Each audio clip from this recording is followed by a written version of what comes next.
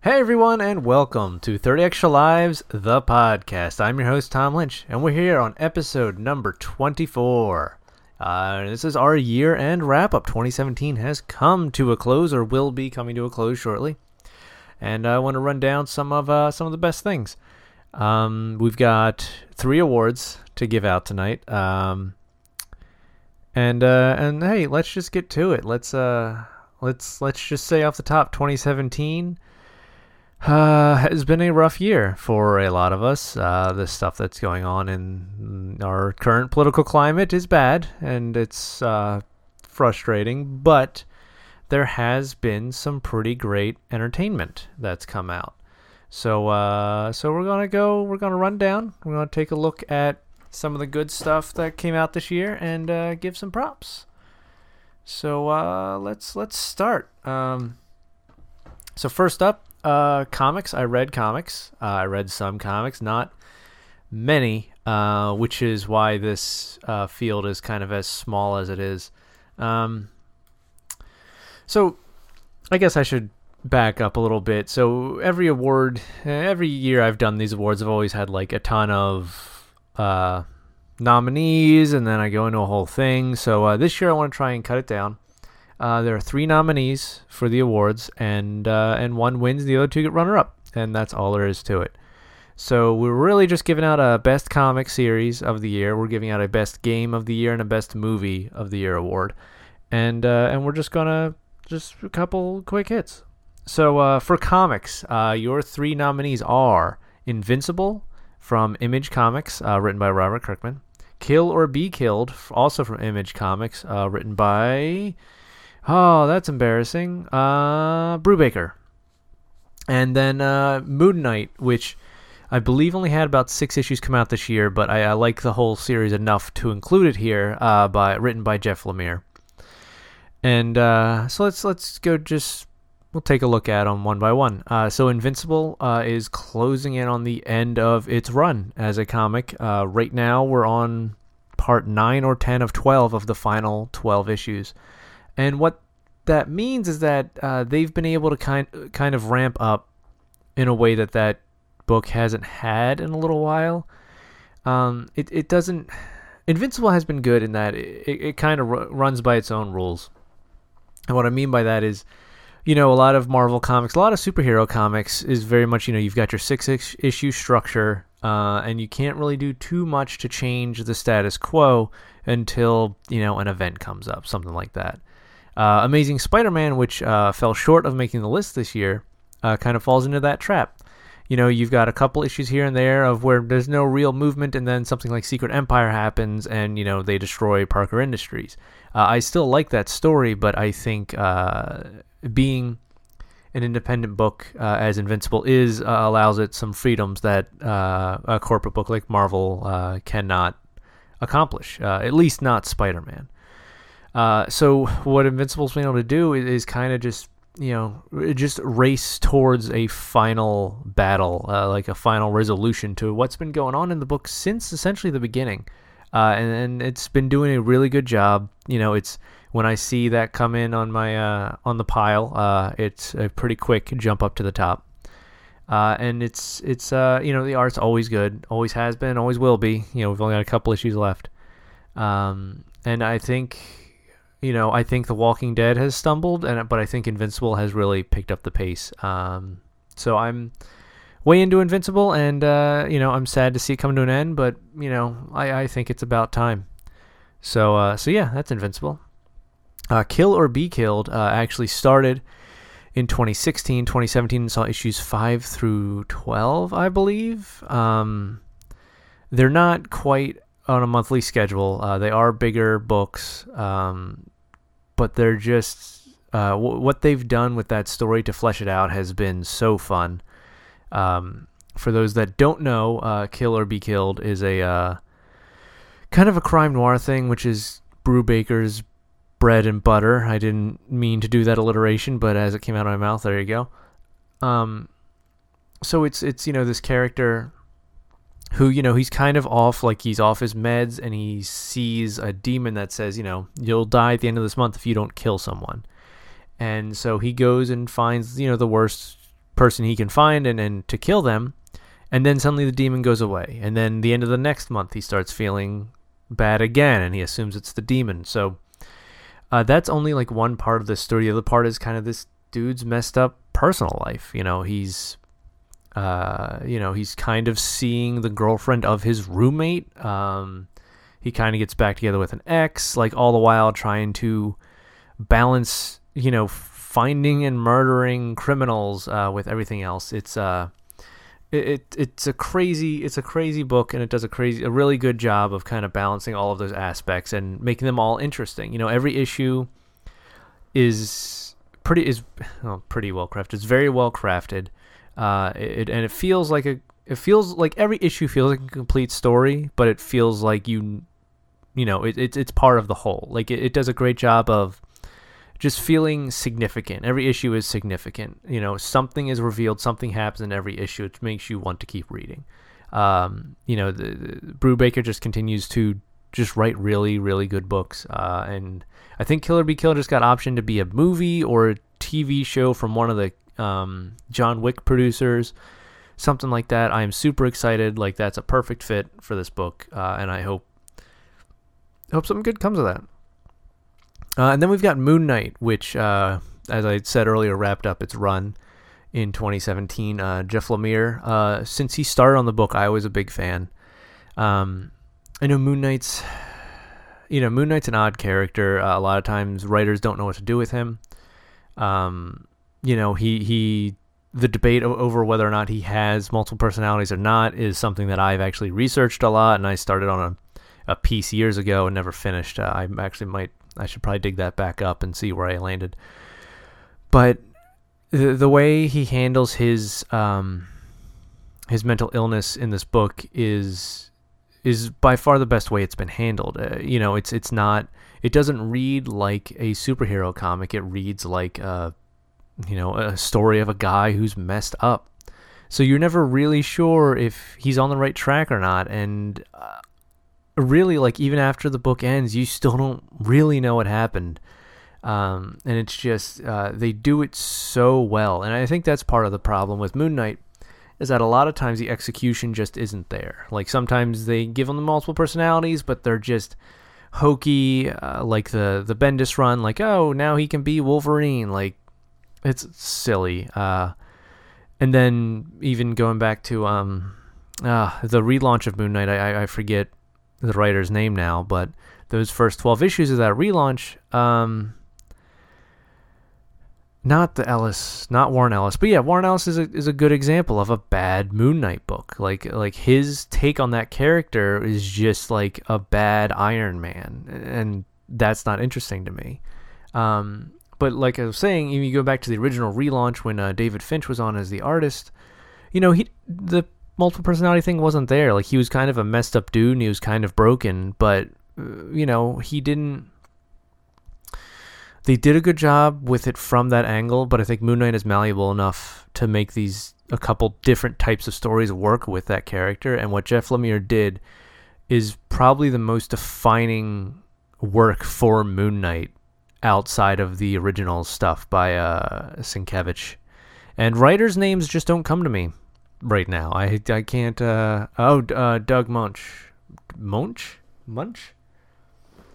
I'm never sure how to pronounce his name, but defining the character back then was obviously incredible, and I think Jeff Lemire's Moon Knight really ranks up among them.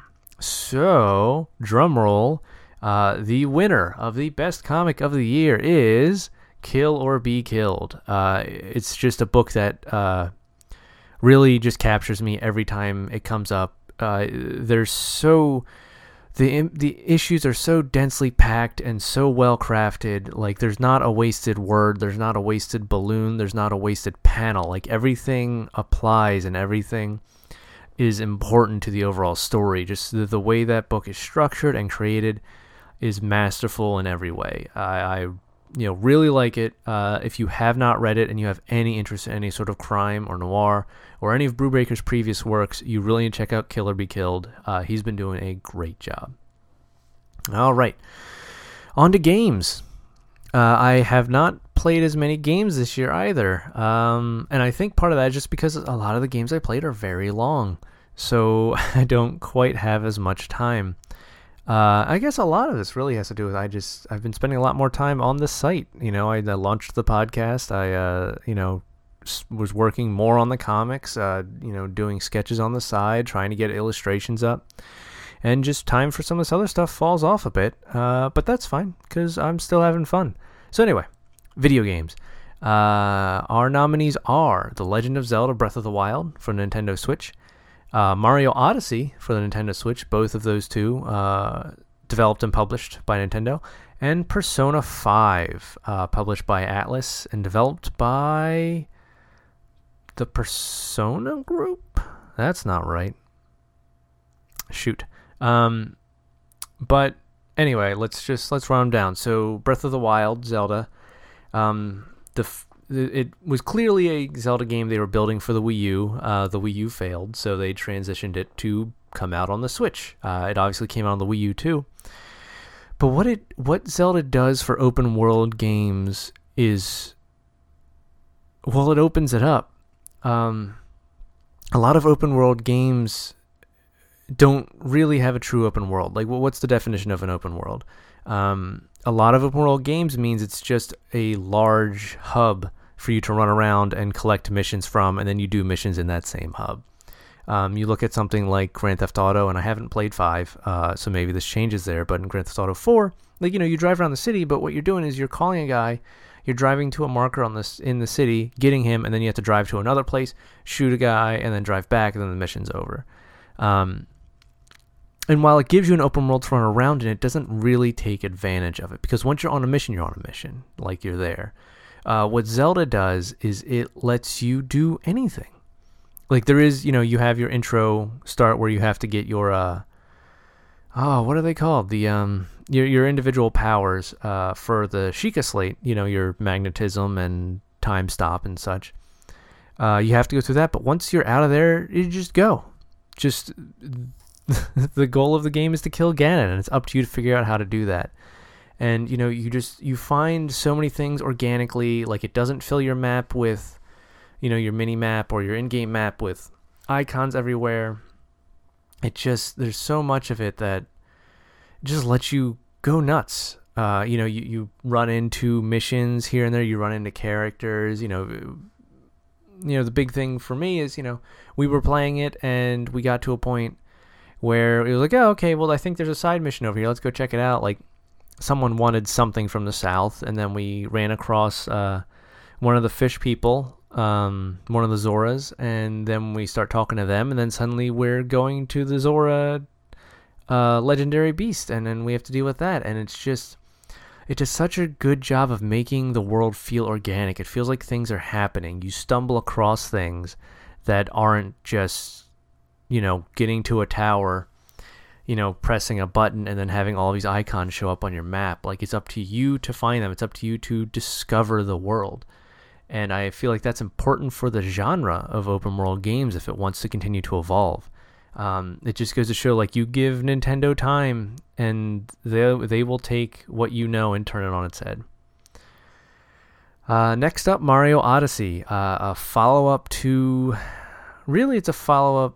What did they say? I think they said it was kind of a follow-up to Mario Sunshine, the way it's structured. So you're going around different areas, and in each area there's going to be a ton of moons. They are in this game.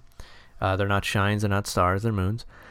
And it's just fun. Mario Odyssey is just a fun game. Every world you go into is fun. The music's great. It feels good to control Mario.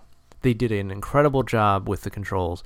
Like, Mario is snappy, he responds, like, he does what you think he should do. Like, I don't think there was really ever a time where I was fighting the controls to get him to do what I wanted to do. And in a platformer, when you're supposed to be, hitting these jumps exactly, having the mechanics to let you do that is so important, and they nailed it. The different worlds, the different kingdoms you go to are all, like, awesome. You go to, like, Sombrero Town, you go to Ice Town, you go to New Donk City, You're fighting Bowser a couple times. Princess Peach is kicking around. There's a ton of Toads. It's a fun game. It's just fun from top to bottom. There's so much to do, and even when you finish the game, you unlock like twice as many moons. There's always something to do, and it always feels good, and it's always a joy to run around that world. I think Mario Odyssey is really a masterclass in what a 3D platformer can be, and in a genre that has more or less died out. I'm curious to see if someone will take some of the cues from Mario Odyssey and move forward, or if Mario is just going to carry that torch on its own. And last up is Persona 5. Now, Persona 5 is the only game on this list that I have not finished, but I have put in about as much time into Persona as I have into Mario. My save file right now is at 29 hours. I'm on the 3rd dungeon. So unfortunately I can't talk about a lot of what happens in that game, but the world they set up is great. I love walking around Tokyo, even virtual Tokyo. They do a good job. Like, the characters are cool. The story's always pulling me through. Like, I had a section the other day, I played for 2 hours, and I didn't fight a character. I didn't fight an enemy. I just talked. And it was still fun. I liked running around and finding people and talking to them. The style of that game is incredible. The music is great.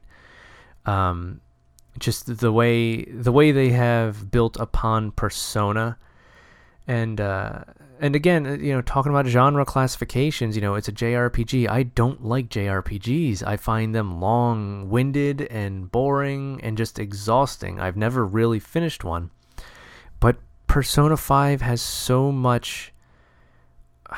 Maybe heart is the wrong word, but that's what it feels like. It's just like you care about these characters. When they go through bad stuff, you feel bad and you want to help them, and then they do a good job of writing, pretty much across the board. So maybe things turn awful in the next 70 hours. I don't know, but I connected enough with Persona 5 this year that I felt it should have been on this list.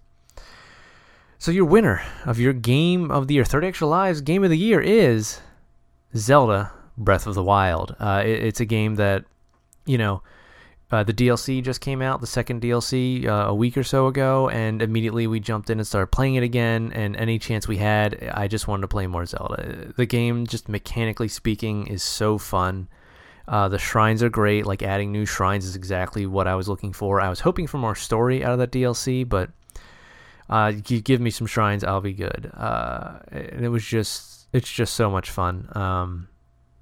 It's, in any other year, Mario probably takes it, but and I'm not even the biggest Zelda fan. I've played most of them over the years, but Breath of the Wild, they really captured something special. And it's just a great game. Okay, and our final category for the night, the movies. I actually saw a fair amount of movies this year. I was very surprised when I pulled up the list of, big movie releases for the year, and I looked up and it was like, oh wow, I had a list of 15 movies that I saw either in the theater or shortly thereafter that came out this year, which is shocking. I generally don't see many movies, but anyway. We got 3 movies here, so let's run them down. We've got Logan, Marvel Studios. We've got Baby Driver, which I really should have. Oh boy, it's an Edgar Wright movie. I wish I knew what studio it came out, or maybe it doesn't really matter. And then we've got Wonder Woman, DC movie, which is surprising because DC movies are generally trash. But let's talk them through. So Logan is the quote unquote finale of the character of Wolverine, as played by Hugh Jackman. Back when they were with Fox still. So actually it wasn't a Marvel Studios movie. I was wrong. What Logan does really well is focuses on the few characters it has and makes you care about them. Some of the X-Men movies, and I haven't seen them all, begin to fail when you're trying to juggle 20 mutants. You're trying to juggle 30 mutants. You're trying to show that there's a whole school. And that's fine for a comic series, but for a movie, like, what is that? Like, you're giving everyone 2 minutes of time. If there's 30 characters, suddenly you spent an hour just introducing people.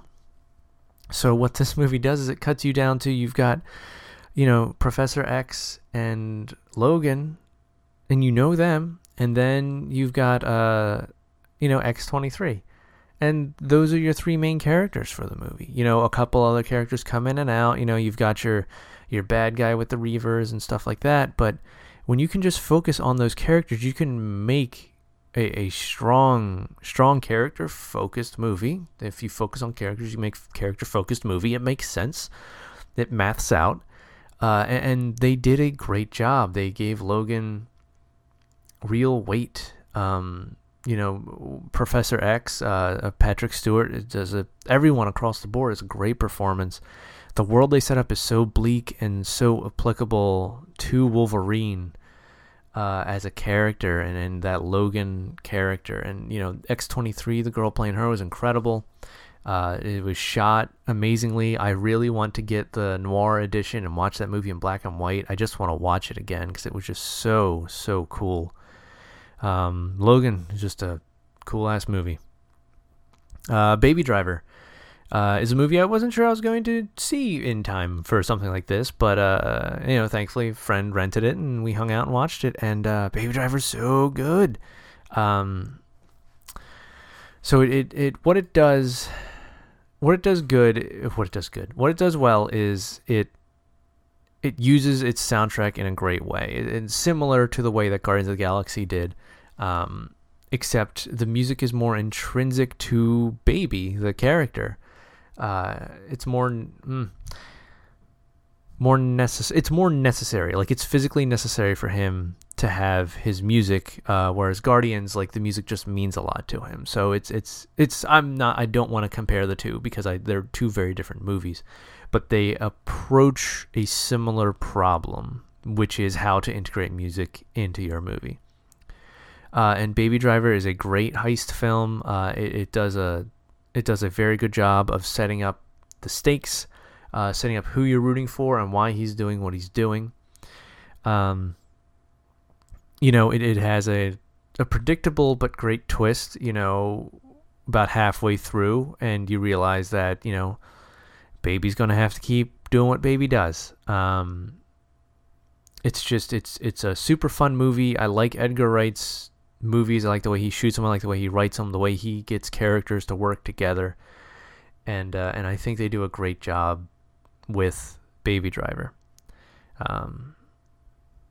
Yeah. And then the last movie, Wonder Woman, which you can go back and listen to an earlier episode where I gush all about Wonder Woman, so I'm not going to do too much here on that. But I think Wonder Woman does a really good job, lighting up the world that DC had kind of walked itself into. So, if you go back to episode 13, I go over Power Rangers and Wonder Woman in that episode. But, Wonder Woman, thinking about Man of Steel, and I still haven't seen Batman vs. Superman, but the movies are just so bleak and a bummer, and these characters, Superman and Wonder Woman specifically, are supposed to be beacons of hope for everyone, and to have Superman just be this downtrodden, sad crap factory is such a bummer. And of course Batman's going to be a sad crap factory, but that's all he ever is, a sad crap factory. I don't know where the term crap factory came from, but it just came to me, so we're going to roll with it. But Wonder Woman, it just shows, like, her character's just so cool. Like, she just wants things to be better. She doesn't understand why it can't be better. Why can she not help people? And it's just a very uplifting thing, especially in 2017. We don't need more dark and brooding superheroes. We've had enough of that. We're not the 90s anymore. Let's have some fun. And, I don't mean fun in the sense of, haha, a joke every minute, but I just mean fun as in, let's just watch some cool stuff happen and have some good characters and some characters we want to root for instead of characters we kind of have to hate. So yeah. So your winner of 30 Extra Lives movie 2017 is Wonder Woman. I kind of almost talked myself into Logan there while I was talking about it. And that movie's really good.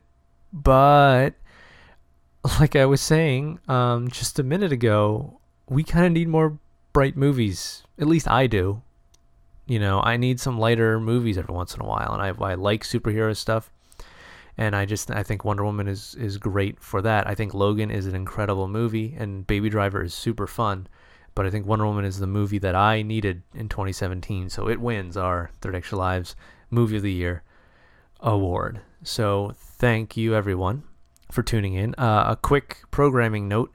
A new podcast should be up next Tuesday where we get back into Ninja Turtles: The Next Mutation.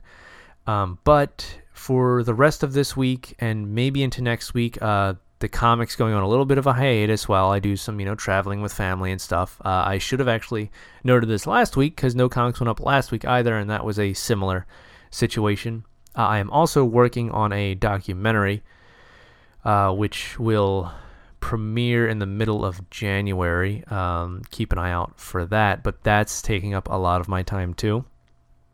So I apologize if the comics aren't going to come quite as fast and furious in these next few weeks as normal, but we'll be back on track soon enough in January. So once again, thank you for tuning in. You can find me on Instagram at 30 Extra Lives. You can find me on Twitter at TLynch117. You can find me at Facebook at facebook.com/30 Extra Lives. If you have any questions, comments, concerns, shoot those over an email to 30extralives@gmail.com. Every Monday and Friday, except for this week when we get back on schedule, every Monday and Friday at 30extralives.com is a webcomic, and every Wednesday at thecatwhoalwaysdies.com, another webcomic. So for the third time, thank you, everyone, for tuning in. I've been Tom Lynch, and you've been awesome.